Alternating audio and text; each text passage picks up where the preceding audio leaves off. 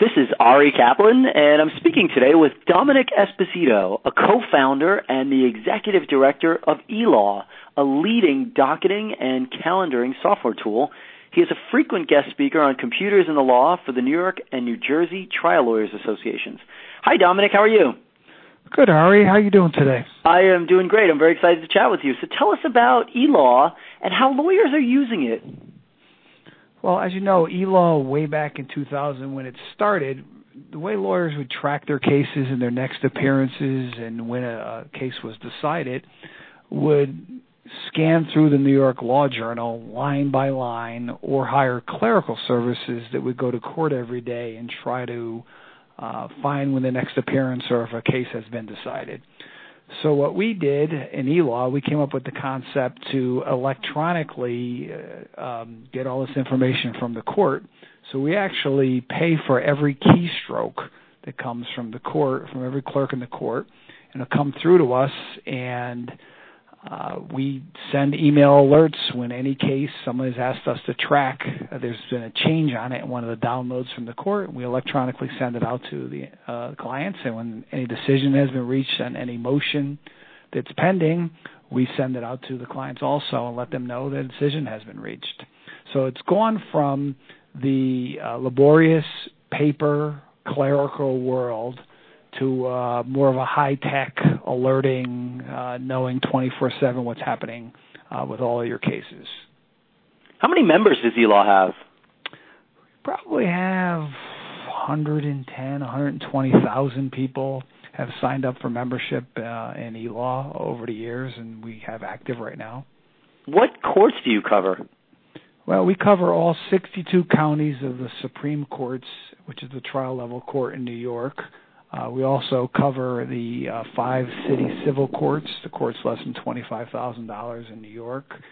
We cover the federal district court in New York and the first and second departments in the appellate court for New York. And in New Jersey, we cover the trial level court, the superior court in all counties, and the federal district court.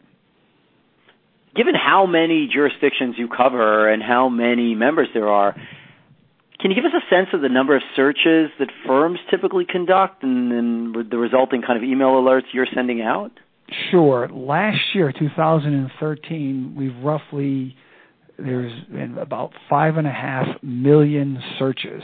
That's people going in searching for information on a case in eLaw. And if they've actually signed the case up to an eWatch program, which is a program when there's a change in a case, we will notify them by email. In 2013, we've sent out about 2.3 million eWatch alerts on cases. How have you seen the practice of law change since eLaw started in 2000? Well, when eLaw started, everything was email alerts to people, and they were taking those alerts and typing them into whatever calendaring they had in the office, whether it was just some kind of a paper calendar or whatever they were using. To it's grown to where most firms have some kind of a case management system at this point, and or they use Outlook calendar or a Google calendar or even some kind of a Droid or an iPhone calendar or an iPad. So technically everyone's moving towards those electronic pieces. So what eLaw had to do in conjunction to that, because we saw that trend coming because it was in other places in the world, was we had to develop something so that all of our information was available to sync with various case management providers. We made the choice that instead of developing our own case management software, we would do it like an open source to anybody that wanted to sync with us at no additional cost to the providers. People like Saga, Smart Advocate, TrialWorks, LexPI, there's just tons of them. We just open it up and Needles, and we just push it right into their case management software. So really all they go onto their desk in the morning, and all the eLaw alerts and all the updates are sitting right into their case management software, so they do not have to even log on to eLaw. And for those firms that have not yet purchased the case management software, and I think that's the future, they're all eventually going to purchase something over time. That's how it's going to go in the future. We sync into their Microsoft Outlook or into their Google calendars, and when they're in court, they just look right on their phones, and we sync into their iPhones and their Droids. So Back in 2000, there wasn't even a thought of putting everything on people's phones. Phones were just phones. Well, phones aren't just phones anymore. They're a little of everything. As you know, as people are staring into their phones at conventions and walking into walls. I see it all the time. So that's the direction everything has been moving since 2000. It is presently here. And the future is even more of that technology base, with everyone getting a case management system or some other kind of a phone to sync things with. Given the tools that you've developed and the experience that you've had, where do you see the docketing field headed? Again, I see the docketing as being total electronic. There's going to be very few people that are going to be tracking cases without any kind of electronic backbone.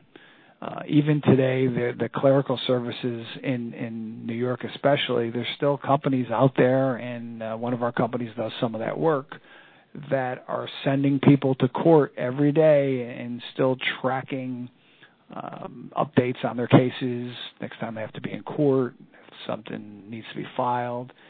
And I think the docketing is going to go totally electronic, and those services are going to be over.